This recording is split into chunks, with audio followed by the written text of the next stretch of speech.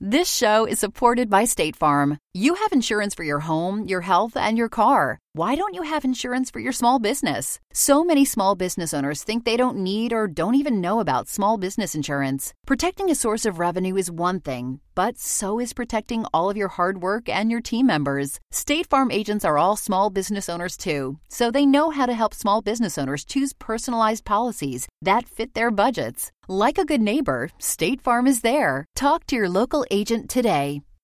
Introducing Bluehost Cloud, ultra-fast WordPress hosting with 100% uptime. Want a website with unmatched power, speed, and control? Of course you do. And now you can have all three with Bluehost Cloud, the new web hosting plan from Bluehost. With 100% uptime and incredibly speedy load times, your WordPress websites will be dependable and lightning fast on a global scale. Plus, your sites can handle even the biggest traffic spikes without going down or lagging. And with Bluehost Cloud, you get 24/7 WordPress priority support, meaning you're connected to WordPress experts anytime you need them.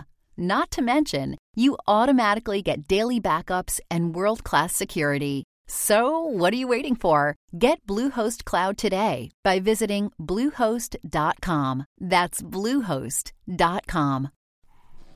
Welcome back, everyone, to 1001 Radio Crime Solvers. This is your host, John Hagedorn. Today, 2 episodes from yours truly, Johnny Dollar, with Edmund O'Brien. Enjoy.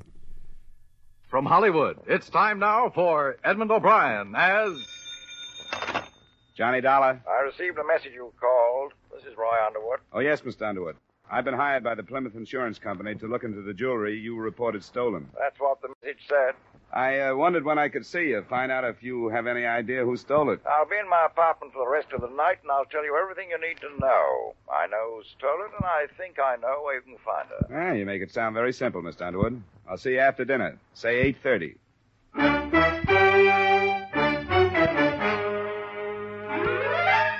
Edmund O'Brien in a transcribed adventure of the man with the action-packed expense account, America's fabulous freelance insurance investigator. Yours truly, Johnny Dollar.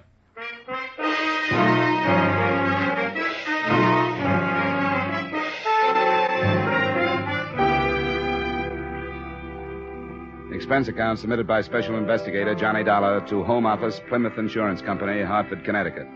The following is an accounting of expenditures during my investigation of the Virginia TOWNE matter. Expense account item 1, $20, transportation and incidentals between Hartford and the Hotel Bentley, New York City. I contacted the policyholder, Roy Underwood, and at 8:45 that first night, I arrived at the 63rd Street apartment. The meeting was not in private. We can go in the study. Well, maybe I shouldn't have interrupted you tonight, huh? Oh, won't take long. I'll be right back. A little business. But what am I going to do with him? He just sits there with that character and ignores me. Oh, sure, Ellie, sure. I'll talk to you about it in a minute. Excuse me. Just sits there. I hope you'll pardon my not introducing her to you. I will. Gets a little out of hand sometimes. Here. There's whiskey on the table if you want it. No, thanks. This jewelry you reported stolen. I have a description. Will you look at it? Tell me if it's right? Yeah. Yes, this is correct. They were stolen by a woman named Virginia TOWNE. You're sure of that? Oh, yes, I'm sure of it. She was here at a party, very much like this one. I saw her leave with them. You didn't try to stop her? Of course I did. It's not my responsibility to place a thief under arrest. Did you notify the police? No, I was going to, but I thought better of it next morning. I wanted to give her a chance to think twice, too. If she'll bring them back, I won't swear out a complaint. The pieces are all women's jewelry. 2 bracelets and 3 rings. Yes, I buy odd pieces when I can, at a reasonable price. How did she manage to get hold of them? They were in my dresser drawer. She put them on. I told her to take them off. She refused and left. Mm-hmm. You mentioned on the phone that you thought you knew where I could find this Virginia TOWNE. Well, I'm not sure, you understand. I tried to phone her at her apartment, but she'd moved out. Then I called her closest friend, a girl called Frances Adams. She said she didn't know where Virginia was, but I think she was lying. I think Virginia was right there. Where do I find this Frances Adams? Oh, her flat's in Lexington, near 40th. She's a chick girl at the top hat and works till 4 in the morning. I'll give you her address.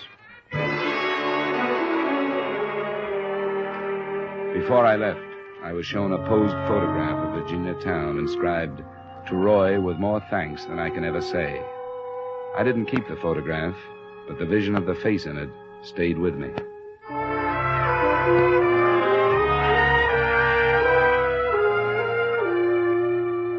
On Roy Underwood's hunch where Virginia Town might be, I cabbed to the address of a friend on Lexington.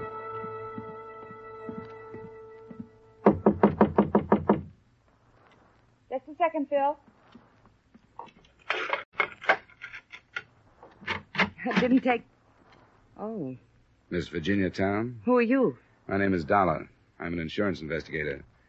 I'm here to talk to you about some jewelry owned by a Mr. Roy Underwood. What? May I come in, please? Yes. Roy sent you here? I'm working for the insurance company. Roy said he thought you might be found here. And he said the jewelry was his. That's right. He said you stole it. But that's not true. He gave it to me. One of the bracelets for Christmas last year, the other for my birthday, and the rings at other times. You have proof of that? Proof? He knows he gave them to me. I said proof. My instinct was that something like this might be the case. But the people who hired me can't consider the personal angles. I should have expected something like this. Underwood has proof of ownership. He insured the pieces to himself, and he undoubtedly has bills of sale. You'll have to give it all back, or he'll go to the police. I can't give it all back. I sold one of the bracelets. Well, you can buy it again, No, can't I you? couldn't possibly. I sold it at a low price because I didn't have any money and I had to live. You must have friends. Can't you borrow enough to get it back? I have friends, but they're the ones I had before I met Roy. One's a hat check girl like I was, another's a cab driver. That's who I thought was at the door when you knocked. You're not the kind of people who can scrape up $1,500 at the drop of a hat. Is that what you need? At least that. Not much of a market for things like that bracelet. I had to take a cut price. That or wait months for a buyer. But I had a right to sell it. It was mine. I didn't steal it. He said you did. He said you took it and the rest of the stuff out of his dresser drawer. That's not true. There was a party going on? Yes. Did you go into his room? Yes, to tell him that I didn't want to see him anymore. He laughed at me and said I'd come back to him any time he wanted me to. I guess this is what he meant. If you were in there alone with him, it's his word against yours. As I said, he has proof of ownership. I'm afraid you're really in trouble. Unless I crawl back. That'll be Phil. Just a second, Phil. I don't know how he's going to take the news. There's nothing to do but tell him. Phil's last name was Kelly, and it matched his appearance. He was over 40, red hair beginning to gray. As he listened, his heavy, freckled hands started to clench and unclench, and the look in his eyes convinced me more than her words that Virginia Town was telling the truth. The rest of the story came out. Underwood had gotten her into a few chorus lines after he'd talked her out of a job in a nightclub. Not because she had any outstanding talent except beauty, but because of his influence. When he stopped using that to her advantage, there was no more work. I borrowed money from him till I finally got it through my empty head that the farther in debt I got, the more he enjoyed it. So I stopped it the only way I knew how. I told him it was finished, and it was. And she's no thief. She sold only what was hers. She didn't steal them gewgaws. It's not what I think, Kelly. It's what the police can pile up in the way of evidence. Well, then the truth of it is I sold the bracelet. I stole it from her. I stole it from her, and that's why she can't give it back. Tell him that and see what he can pile up against me. Now, wait a minute, Kelly. Phil, now you're being ridiculous. No, I'm not. There's no reason to bother Mr. Dollar with all this. It's his job to return the jewelry if he can, and that's all. But you're not going to see Virginia arrested because of the personal feelings of this scum now, are you? No, I'm not, if I can help it. Well, it's better. What are you going to do, Mr. Dollar? Well, I'm going to give you some time to try to raise some money. I'm overstepping my bounds, but I think you deserve a break. I'll stall Underwood for 2 days. Tell him I haven't found you. That's tomorrow and the next day. That's the best I can do. That'll be time enough. And I'll deliver his blasted gewgaws myself, with a slug in the teeth to boot. I don't know how to thank you, Mr. Dollar. Forget it. I'll check back with you tomorrow.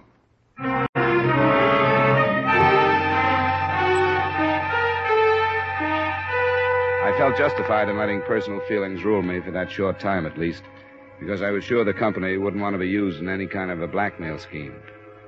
I met Frances Adams, the girl with whom Virginia was sharing the apartment, when I checked the progress the following afternoon.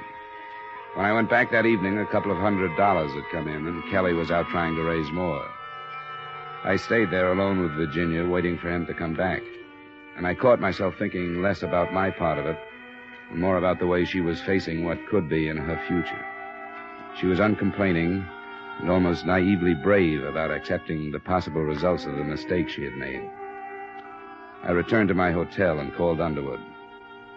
I knew I was on thin ice when I stalled him one more day, but it had to end that third night when she calmly gave me the latest development. We couldn't buy the bracelet if we had $5,000, Johnny. I don't get it. It's been cut up. Even one of the larger diamonds has been cut. When did this come out? This afternoon, about 4. Why didn't you call me then? Because I didn't want anybody else to be here when I told you about it. Well, that doesn't seem to make my next move any easier. I'll have to go to Underwood tomorrow morning. I know you will. That's why I wanted to tell you this way. Because the next time I see you, you won't be my friend. You'll be just another man with some evidence. I've grown used to you as a friend, Johnny. I'm sorry it had to happen this way. No matter how it happened, I'm glad it did. You think we could forget all of it? I wish you'd take me someplace. We can try. Where do you want to go? Any place. Just have a couple of drinks. I don't care. I just want to go someplace with you. Come on, get up. Sure. Hey. What, Johnny?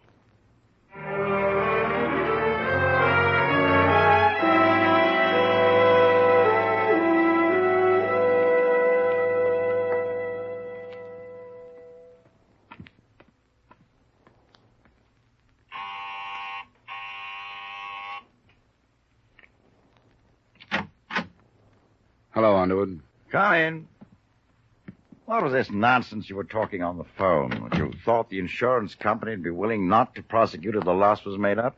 Who's going to make up the loss? Forget it, Underwood. Do you think that's any way to stop crime? I said forget it. I certainly intend to. I've got your stuff. I was willing to show some leniency if everything was returned, but I'd be a fool. The missing piece is listed as worth $2,400. If you'll sign this claim, I'll turn it into the company. Here's my pen. Thank you. Can't afford to be taken advantage of by every beautiful young thing that happens along. Here you are. Thanks. I want to thank you for what you've done. It's nothing but a job, Underwood. Nothing but a job.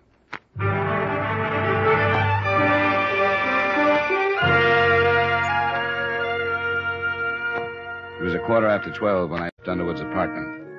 I had to make my own report on the matter to the police, and that took until 2:30. I then had lunch and went back to my hotel to pack, planning to leave for Hartford as soon as possible. It wasn't very soon. Come. Mr. Dollar? Yeah? Lieutenant Brinker, homicide. What's up, Lieutenant? You made a report earlier this afternoon on some jewelry owned by one Roy Underwood that had been stolen and then partially returned. I did. I guess we need another statement from you. Stuff is missing again, and Roy Underwood has been shot to death. Come on.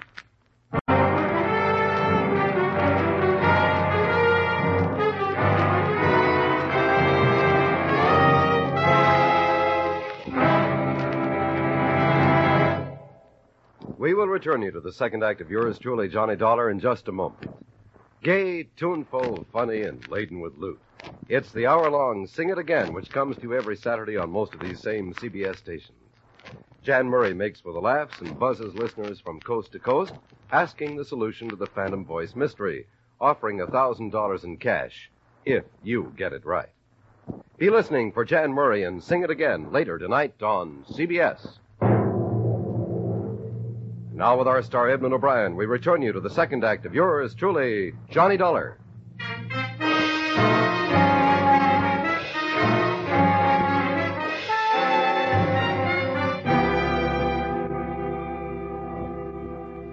On the way to headquarters of the Lieutenant Brinker, I learned that Underwood had been killed in his apartment. The report had been phoned in by the building manager at 2:20 that afternoon when he heard the screaming of Alice Breen. She was the drunken young woman I'd run into the first night on the case. She was being held as a material witness. In spite of the fact that the jewelry was again missing, the police took a dim view of her story that she'd entered the apartment and found Underwood dead. As far as I was concerned, there were a number of things I wish I hadn't done and a number of things I wish I hadn't said in my first report to the police. Now, you stated that after 3 days of searching, you found the suspect in the original theft this morning, recovered the stolen property, minus one item, and returned it to the owner. Do you think that between the time you found this Virginia town and started back to Underwood's apartment, somebody could have learned about the jewelry and followed you? I'm not sure. If somebody knew about it and planned to steal it, I don't know why they didn't steal it from the town girl. According to your report, this Virginia town told you she considered the property in question to be a series of gifts. That's what she said. If that were true, do you think she would have conspired to armed robbery to regain it? I don't know. Why are you working these possibilities over, Lieutenant? I'm trying to eliminate them as possibilities. This Alice Breen, we know she was involved with Underwood. We're told he was pretty ruthless in getting rid of women he was through with. A motive of passion would be easier to work with. I haven't heard a whole statement. She hasn't made a decent one. But what she told the manager doesn't jibe with what she told us. Lieutenant, I can recheck the town girl's statements and maybe get something if you'll let me do it alone. Why should we do that? Well, you don't have to, but she knows my sympathies are with her. I think she was getting a bad deal from Underwood, and she knows I think so. You've got a good record here in New York, Dollar. You think you might do better alone? I guess I can take a chance on you.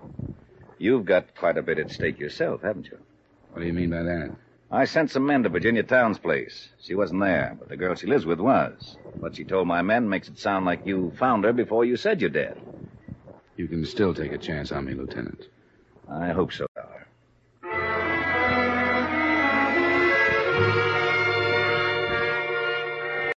By the time I got to the Lexington Avenue apartment, the roommate, Francis Adams, was gone, too.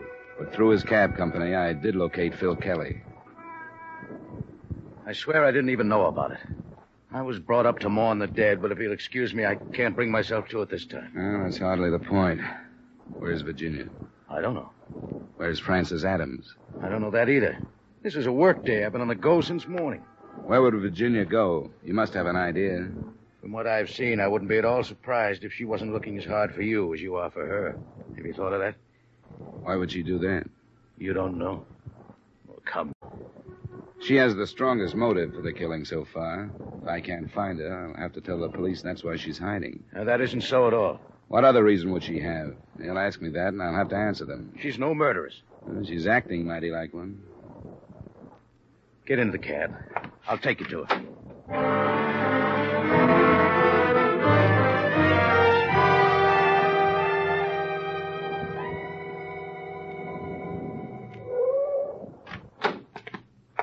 That's the door there. I won't go in with you if you don't mind. I don't know she's there. She's there. Okay. I've got a check on you, Kelly.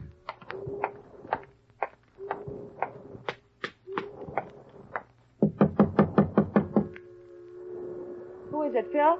It's Dollar. Let me in. Why did you come here? Who told you where I was? What are you doing here? It's none of your business. You did your job, didn't you? You told me last night that no matter what your personal feelings were, you had to do your job. Well, you did it. Why can't you leave me alone now? If he was still alive, I could. Still alive? The police have been looking for you. Roy Underwood's dead? You didn't know? Of course I didn't know. Johnny. Why are you hiding? Because I didn't want to be arrested. You told me Roy was going to swear out a complaint. He didn't have a chance to. Starting at about 1 o'clock this afternoon, where have you been? Here, Johnny, please. How did you get here? What difference does that make? Kelly bring you? No. And how did he know where you were? Johnny, I came here because you said Roy could swear out a complaint, and it was his word against mine, and that somebody in my spot didn't have much of a chance. I wish you'd been as truthful with me. What do you mean? You've lied to me. No, I haven't. Yes, you have. Now I realize they were stupid, obvious lies. And I believed them because I wanted to believe them. Johnny. You told me Underwood gave you those things as presents. Christmas, birthdays, and so on. It's true. The police have learned that he bought all of the pieces on the same day at an auction. Year before last. I didn't know that.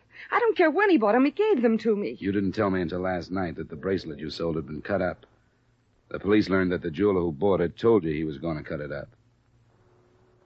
All right, I did lie. You offered me 2 days to try and think of something to do. I gave you 3, and I'm in trouble because of them. Is that all they mean? Yeah. Now that's all they mean.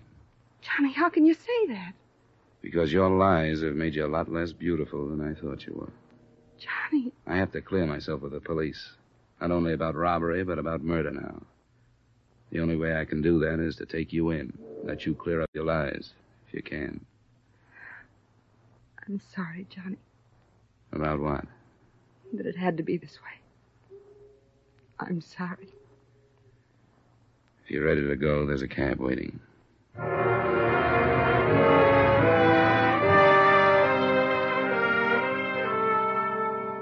It was a silent trip to police headquarters in Kelly's taxi, and Lieutenant Brinker allowed me the privilege of being present while he questioned Virginia for 2 hours.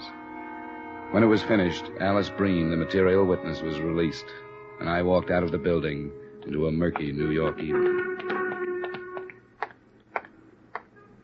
Mr. Dollar, You still here, Kelly? where else would I be? You want to drive me back to my hotel? Sure, get in. When's she coming out? I don't think she is, Kelly. Why not? Well, they're building up quite a case against her.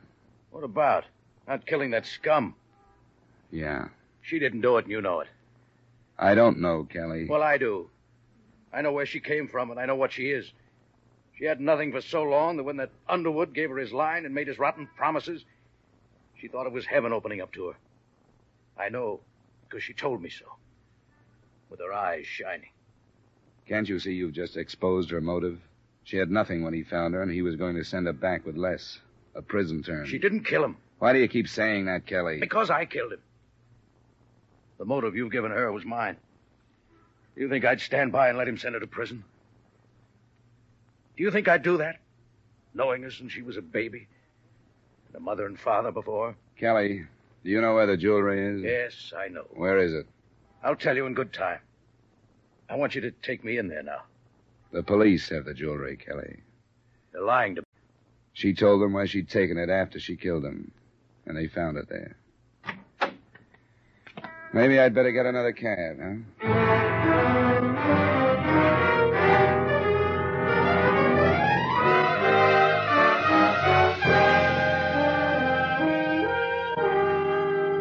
Expense account item 2, $230, miscellaneous. Item 3, same as item 1, transportation back to Hartford.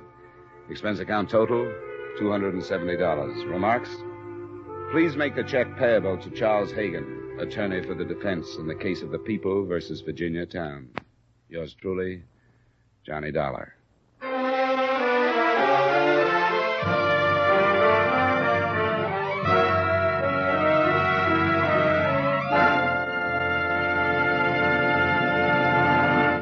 Yours truly, Johnny Dollar, stars Edmund O'Brien in the title role and is written by Gil Dodd with music by Wilbur Hatch. Edmund O'Brien's latest picture is the Paramount Pictures production, The Redhead and the Cowboy. Featured in tonight's cast were Ramsey Hill, Gene Wood, Virginia Gregg, Jack Moyles, and Ed Begley. Yours truly, Johnny Dollar, was transcribed in Hollywood by Jaime Del Valle. This is Dan Coverly inviting you to join us next week at this time when Edmund O'Brien returns as... Yours truly, Johnny Dollar.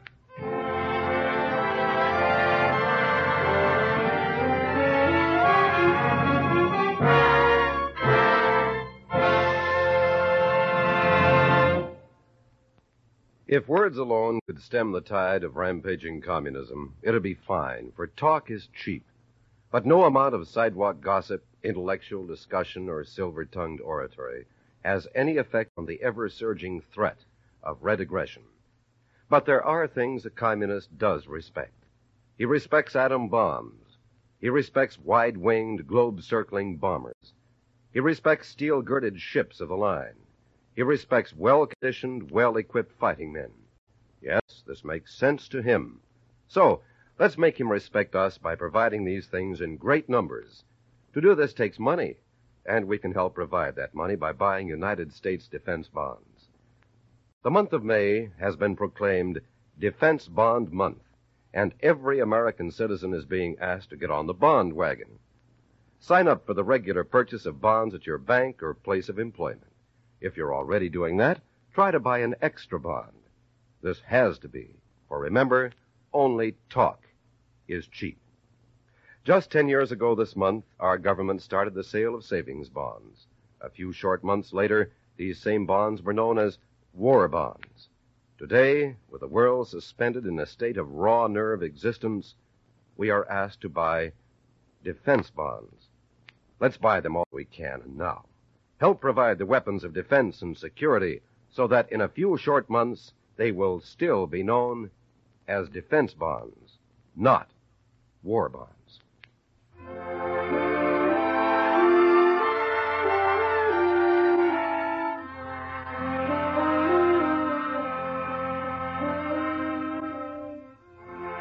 A successful bank robbery gets knocked flat by a schoolboy's baseball on Gangbusters tonight.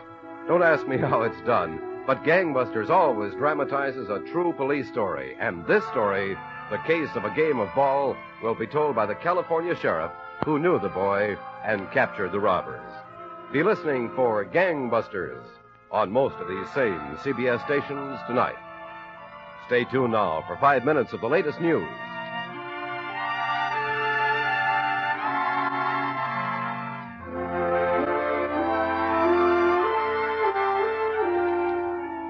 This is CBS, where you laugh at Jack Benny every Sunday night, the Columbia Broadcasting System.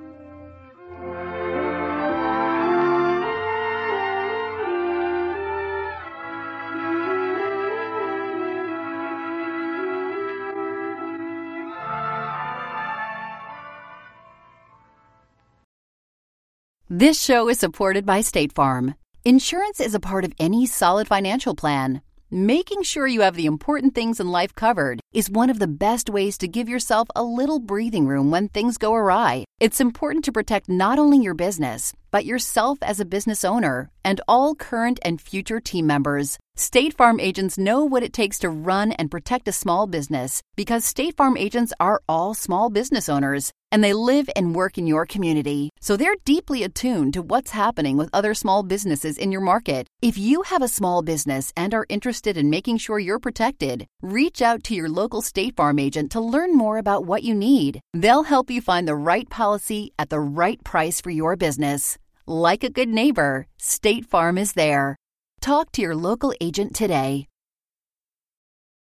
This episode is brought to you by Visit Williamsburg.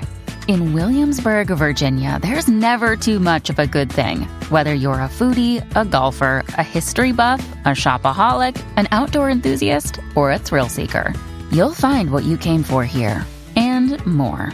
So ask yourself, what is it you want? Discover Williamsburg and plan your trip at visitwilliamsburg.com. From Hollywood, it's time now for Edmund O'Brien as... Johnny Dollar. Mitchell Dollar. Oh, swell. Take some warm milk. You'll be asleep in an hour. I'm sorry to wake you up, but this is important. Okay. How fast can you get to New York? Pretty fast. If you let me get out of bed and slip on some clothes, I might make it in a couple of hours. Well, it's 5:30. You can get to the New York office by the time it opens. Unless I get a 40-mile tailwind, you're going to be an awful liar. What's this all about? Double indemnity. A man named Farmer burned to death. He has a wife. She gets $100,000 unless... She likes fires. Okay. I'll get out of bed.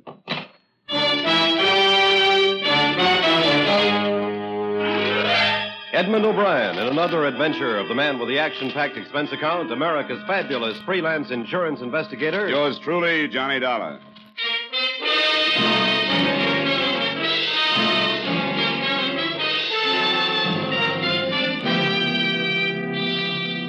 Expense account submitted by Special Investigator Johnny Dollar to Home Office, Great Eastern Life Insurance Company, Hartford, Connecticut. The following is an accounting of expenditures during my investigation of the George Farmer matter. Expense account item 1, $5.80 for gas and a cup of coffee between Hartford and your New York office. Oh, come in, Mr. Dollar. Mitchell called me this morning, 5 o'clock, said you'd be here. Well, he called me at 5:30. He must have been very sure you'd take the job. He's familiar with my bank account. Here are the briefs on the case. Mr. Farmer was on his vacation in the Catskills, a place called the Sportsman's Retreat. Uh-huh. This is the correct address on the wife? Yes. Yes? Who?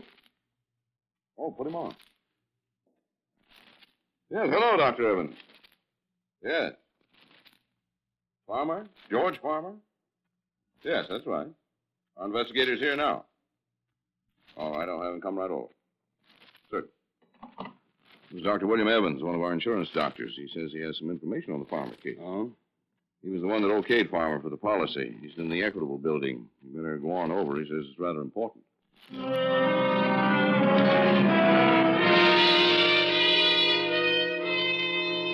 Expense account item 2, $1 for cab fare and tip to the Equitable building. You may ask why I didn't use my car, in which case I may ask if you've ever been absurd enough to wheel your own car through early morning New York traffic. As my cab pulled up at the entrance of the Equitable building, I spotted a large crowd, several police cars, and an ambulance. All right, just keep it back. Okay, you. Where do you think you're going? What happened? Some guy jumped 8 floors. A Dr. Evans? I don't know. What makes you think it was this doctor? I haven't had an easy case in 2 years. What did you bet? His name's Evans. Hey, Jake, any identification? Yeah. Some doctor works the building. Name's Evans. Be glad you're not a betting man, Sergeant. Wait just a minute, Joe. Sure. Hey, Jake, come here. What is it? This guy knew who the guy was who jumped. Yeah? Knew who it was before he ever saw him. Didn't even know the guy had jumped till I told him. And he just up and bet me it was this Dr. Evans. What's your name? Johnny Dollar. I think you better come up and see a lieutenant. I think I'd better, too.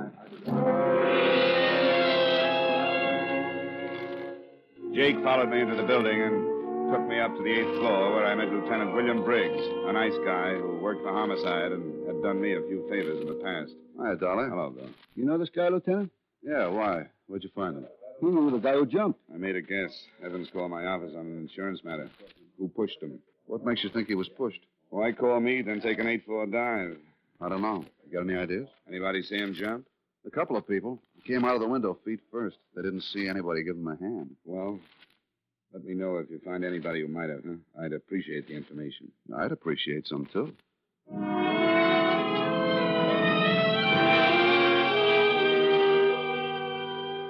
Expense account item 3, $1.50 for another cab to the home of Mrs. George Farmer. On the way over, I tried to put the first pieces together. A man named Farmer burned to death. A doctor named Evans had examined him and had some information. Evans winds up dead on the sidewalk. Answer, maybe Mrs. Farmer had it. Come in, Mr. Dollar. Thank you. It's going to be another hot day. I think everybody should have air conditioning, don't you? Definitely. Just make yourself comfortable. Can I get you something cold? Oh, no, thank you. I'd like to ask you some questions, Mrs. Farmer. About my husband's death? Yes. I've already talked to Mr. Arthur from your office, and I've told the police everything I know. Do you know a Dr. Evans? Dr. Evans? No. No, I don't know any Dr. Evans. Your husband never mentioned him. No. What's he got to do with my husband? He examined him for his policy. Do you know who sold your husband his policy? I thought you were from the company. Late hunch. Thought you might save me the trouble of checking. No, I don't remember who sold him the policy. All right, Mrs. Farmer. Thank you very much. Is that all? Yes, Mrs. Farmer. That's all for now.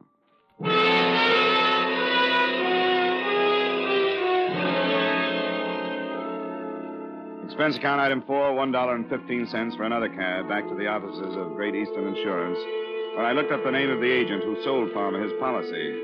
He was Martin Ames, and he lived on the east side. Item 5, 10 cents by subway to the east side. Not conscience-stricken, just tired of cabs. Yes, what is it? I'm looking for Martin Ames. Hey, take it easy. What's wrong? I'm Mrs. Ames. I was just on my way to the hospital. Martin's been in an automobile accident.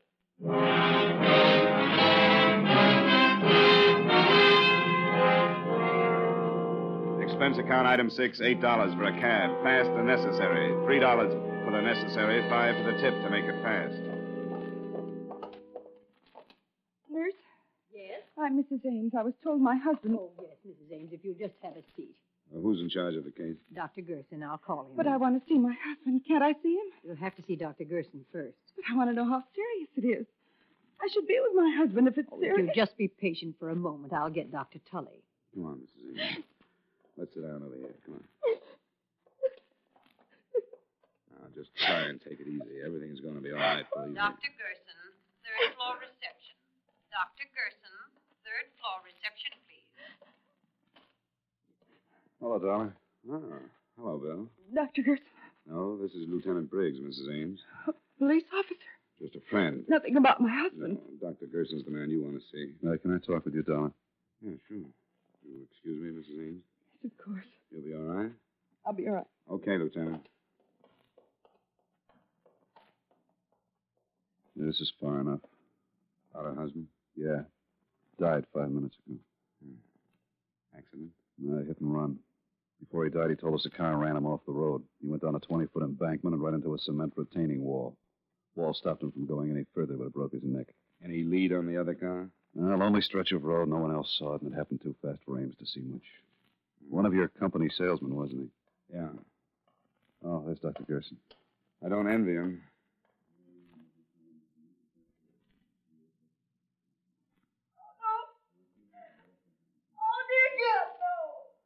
Come on, Briggs. This is turning into a rotten mess.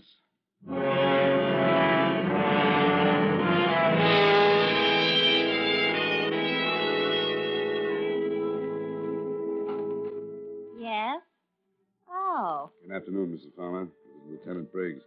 more questions? Afraid so. Come in. Sit down. Thank you. Mrs. Farmer, 2 men have been killed today. Both of them knew your husband.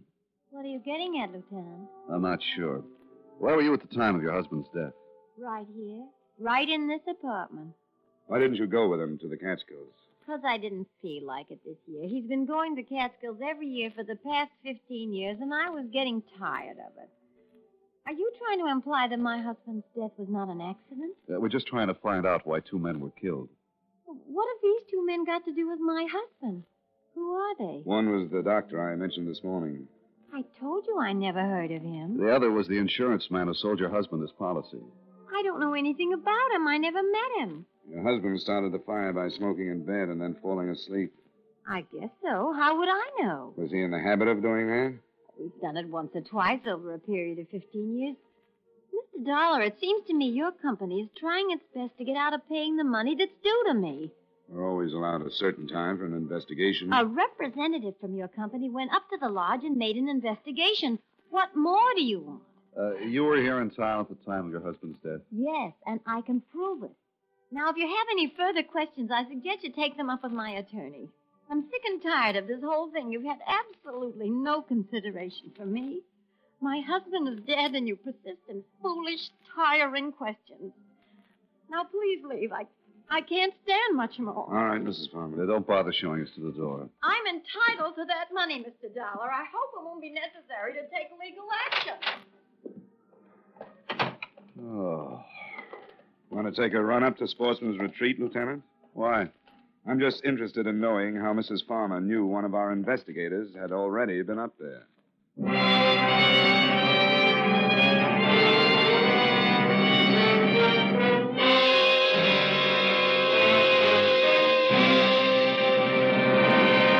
We will return you to the second act of yours truly, Johnny Dollar, in just a moment. A brilliant orchestra leader and a rising young singing star will be found at CBS, the Star's Address, starting tomorrow. Guy Lombardo and his famous orchestra are taking the place of Jack Benny, and Mario Lanza, the sensational tenor of records and films, will be heard on most of these same stations in place of Edgar Bergen and Charlie McCarthy. Be listening for their programs every Sunday, won't you? Now, with our star Edmund O'Brien, we return you to the second act of yours truly, Johnny Dollar.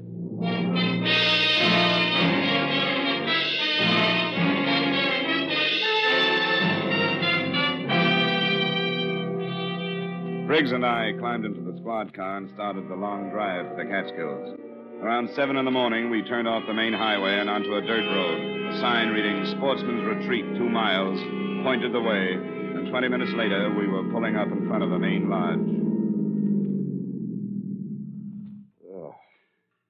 I got a stiff neck. Man coming out of the lodge. Morning. Good morning. Well, I suppose you could... Oh, police car, huh? Yeah, I'm Lieutenant Briggs. This is Mr. Dollar. Oh, Mr. Well, howdy. You up here about Mr. Farmer's death? Yeah, unofficially. You run the place? Well, yes, I'm the foreman. Name's Pop Sloan. Everybody just calls me Pop. We thought we'd stay a while, Pop. Can you put us out? Why, why, sure. How long you feel on being around? Not long. Well, come on in. Come in. Breakfast was an hour ago. If you're hungry, I can have the cook rustle up some old any bacon and eggs. Anything. Oh, sounds good. Many people staying here, Pop? Oh, about 14. 14. The same crowd comes up every year. It's sort of a club, you might call it. How many years did George Farmer come up? Oh, about the last 12, 15 years, I guess. Who owns the place? Mr. Phillips. He ain't here now. He phoned and said he'd be in sometime this afternoon. Say, how come you fellas are interested in Mr. Farmer's death? We had the sheriff investigate. Some insurance fellow was up here for 3 days. You're a little late, ain't you? Well, there are a few things we haven't cleared up, Pop. Sure appreciate some help. Well, yeah, I'll give you all the help I can. I'll go get some breakfast for you, and then we can gab a while, Pop went back to the kitchen, and we relaxed in a couple of big leather chairs in front of a large window that looked out on a row of cabins.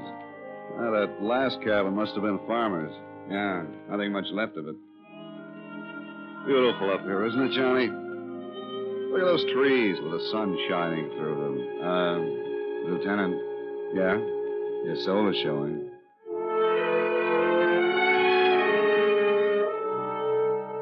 It was beautiful, all right. The cabin stood in a clearing, fronted by well-kept paths and backed by tall trees.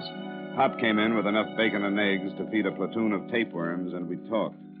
Hey, where is everybody, Pop? Oh, out fishing. We get up about 4. It's about 4:30 around here. Many of the men bring their wives? Bring their wives. Well, some of them. Mr. Farmer used to bring his up every year. She was the most beautiful, fine-looking woman, Mrs. Farmer. She didn't come up this year, though. It's too bad, too. Oh, really? Why? Well, I might have saved him. Maybe she'd have been here. She might have caught him with a cigarette before he went to sleep. Well, who discovered the fire? Who did? Well, we all saw it, but it was too late. The time we got there, the whole place was burning. By the time we got the hoses going, there wasn't much left. You say you all saw it? Where were you? Where were we? Why, we was up the Willow Peak cooking out. It's about 3 miles from camp. See it right from here. You see it, there's that tall peak there to the left. To the left, there's those trees. Yeah. How come Farmer didn't go along? Oh, he never went on many hikes. He had trouble with his legs. Anyone stay here in the camp besides Farmer? No. Everybody was up at Willow Peak. Who examined the body? Why, Doc Combs from Evanston come up and looked at the body. Where is Evanston? Well, Evanston, they're about 50 miles east. But if you want to talk to the doc, you'll have to wait until he comes in from fishing. He's up here now? Yeah, he come up last night. He's going to stay a week with the fishing. Huh? Well, good morning, Mr. Phillips. Didn't you expect you till this afternoon? This is Mr. Phillips, the owner. How are you? Hello. Some more police fellows, Mr. Phillips. Oh, about Mr. Farmer's death? Johnny Dollar. Yeah, I'm an insurance investigator. This is Lieutenant Briggs. He's the policeman. Well, I thought you both... I've got some bags in the car, Pop. Would you get them, please? Would you get them? Well, yeah, sure. We just want to ask a couple of questions, Mr. Phillips. Oh, I thought the authorities were satisfied. Where were you when the accident occurred, Mr. Phillips? Well, I was on my way here from the city. I arrived about an hour later. You live in the city? I have a house there. I divide my time between there and the lodge. Now, tell us something about Farmer, Mr. Phillips. What kind of a man was he? You fellas want any more breakfast? No, thanks, Pop. Go ahead, Mr. Phillips. Well, there really isn't much to tell. Farmer was a nice sort of guy, quiet. Do you have any trouble with him smoking in bed before? Several times. Nearly started a fire 2 years ago. Wouldn't that make you watch him a little more closely? His wife came up with him every year, but this one, she was usually near enough to prevent any trouble. Isn't your company satisfied, Mr. Dollar? Routine. How long did Farmer usually stay here? Oh, a week, 10 days. However long his vacation lasted. He was in the advertising business, wasn't he? Yeah, I believe so. How much did it cost him to come up here every year? Oh, anywhere from $200 to $300. He was tight as the devil, known for it. This was the only luxury he allowed himself. He'd tell everyone he'd save all year just to come up here and relax for a week. Lieutenant, Mr. Dollar, here comes Doc Holmes. What's it got in limit? You interested in talking to the doctor? Yeah, Pop tells us he was the one who examined the body. Ah, what did you get, Doc? Hi, Pop. Got my limit. Well, good for you. Come on over here. Couple of fellas want to talk to you. Well, how are you, Phil? Pop said you weren't due in till this afternoon. I'm fine, Doc. This is Lieutenant Briggs and Mr. Dollar. How are you, Doctor? Police? Him. The other's an insurance investigator. I want to ask you a few questions. Clear up a few things about George Farmer getting burned to death. All right. Thanks, Pop. What happened? Hey, How about having a cook clean up those fish, Pop? The fish? Well, all right, sure. I don't think I could tell you much more than I've already told the sheriff. Did you know George Farmer prior to his death? Yes. Over a period of 10 years. Did you identify the body? Well, not at first. It was pretty badly burned. Not at first. Well, how were you able to identify it later? Well, when they told me that George had a broken wrist, I found the broken section of bone and identified it. Broken wrist? Yes, Mr. Dollar. When George arrived, his lower arm was in a cast. He told us that he'd broken his wrist the week before. What day did he arrive? Tuesday of last week. Which wrist was broken? The right one. Would you say he could move his fingers well enough to write? Depends on how recent the accident. What are you getting at, Dollar? Do either of you know where Farmer had his wrist treated? No. Dollar, would you mind letting me know? Briggs, can you call the precinct and have a man check and find out where Farmer had that wrist treated? Sure, but I don't see why. George Farmer had to sign that insurance policy, didn't he? Well, he could have done it with his left hand. Go find out when he broke that wrist. And I think I can show you that George Farmer was murdered. Murdered?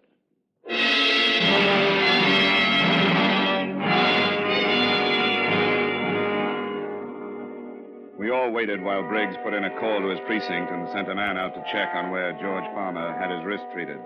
Around noon, the call came in. George Farmer broke his wrist on the 26th of last month. That tears it. Was treated at the Olive Hospital. 3 weeks ago. Stayed one night at the hospital and went home. What date did he arrive here, Mr. Phillips? About the 4th. 2 weeks after the accident. He died on the 11th. That's right. Been here about a week. Dollar, would you mind telling me just what you're driving at? The insurance policy went into effect the 22nd of last month. The first claim on George Farmer's policy was the double indemnity clause, not an accident claim for a broken wrist. Come on, Briggs. Let's go back to town. Talk to Mrs. Farmer.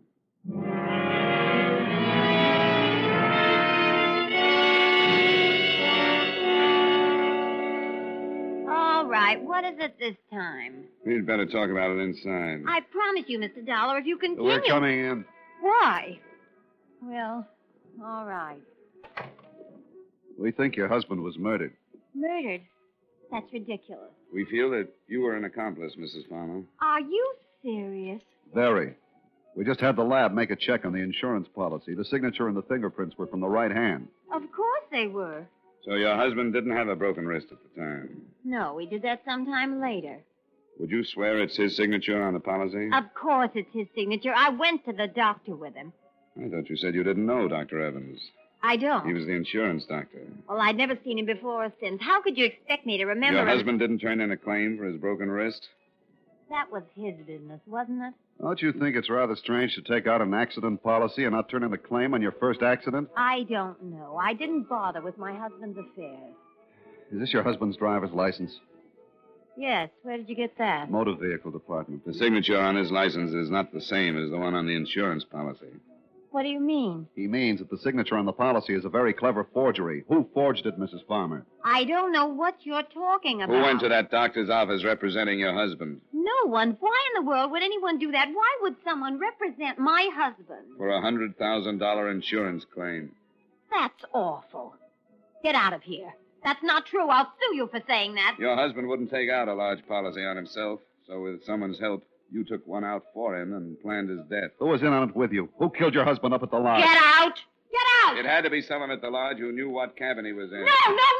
The insurance salesman and the doctor were both killed because they could identify the man who took out the policy as not being your husband. No! Your husband was going to take this trip, so you planned his death and stayed home for an alibi. A man killed the doctor and the insurance agent. Someone strong enough to run a car off the road and lift an unconscious man out of a window feet first. Who killed him, Mrs. Farmer? I did. Phil! Good evening, Mr. Phillips. Why did you come out? Why didn't you stay in the other room? They'd have worn you down sooner or later. The car's in the back. Hurry up. You did some fast driving. Left the lodge right after you did. Go on, Lorna. All right. Stay right where you are, Mrs. Farmer. I don't think you're in any position to be giving orders, Lieutenant. Sure he is. We expected you. Told you where we were going, gave you enough time to get here. And what are you going to do about it? Take you. Phil! Forgetting my gun. You're forgetting ours. Think you can shoot both of us before we get them out? I can try. Then try. Phil, no! Get out of the way!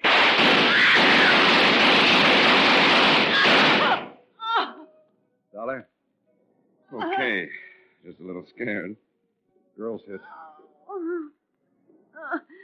Phillips is pretty dead. Mrs. Farmer? Yeah. I got an ambulance. You want to tell me about it? Oh, all right. Don't make any difference now. Phillips killed your husband and the other two men? Yeah. We fell in love 3 summers ago. But he planned it. The whole thing was his idea. Sure, I know.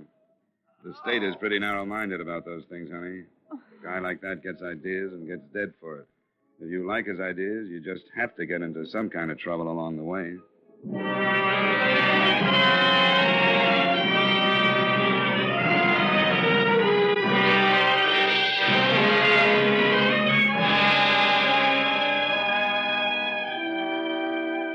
Expense account item 6, $11. Dinner for 2. The good Lieutenant Briggs deserved all the stroking out he ate. Item 7, $5.10 for gas back to Hartford. Expense account total, $33.65. Remarks? Mrs. Farmer will probably get second degree for complicity. Great Eastern can cancel payment in accordance with the specifications set forth in said policy. Additional item, 12 hours good solid sleep for yours truly, Johnny Dollar.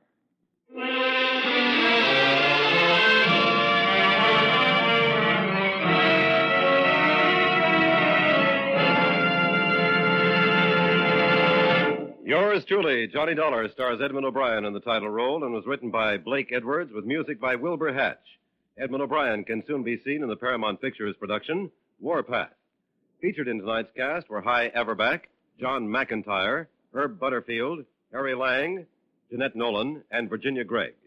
Yours truly, Johnny Dollar, is produced and directed by Jaime Del Valle.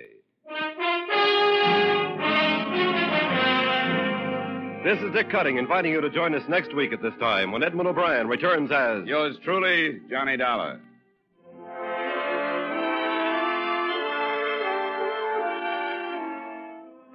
It's the case of the uninvited guest that'll bring you true police adventures on Gangbusters this evening. Your narrator will be San Francisco's police chief. Gangbusters is heard every Saturday on most of these same CBS stations. Stay tuned now for 5 minutes of the latest news, which follows immediately over most of these same CBS stations.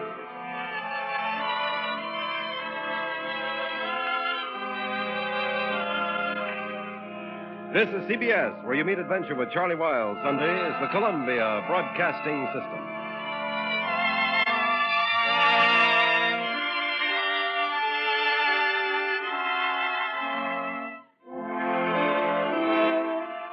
Thanks for joining us for 1001 Radio Crime Solvers, with more great shows from the golden age of radio.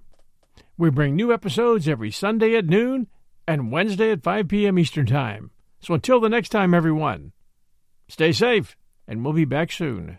Thanks to State Farm for supporting this show and helping our listeners protect their businesses and lives.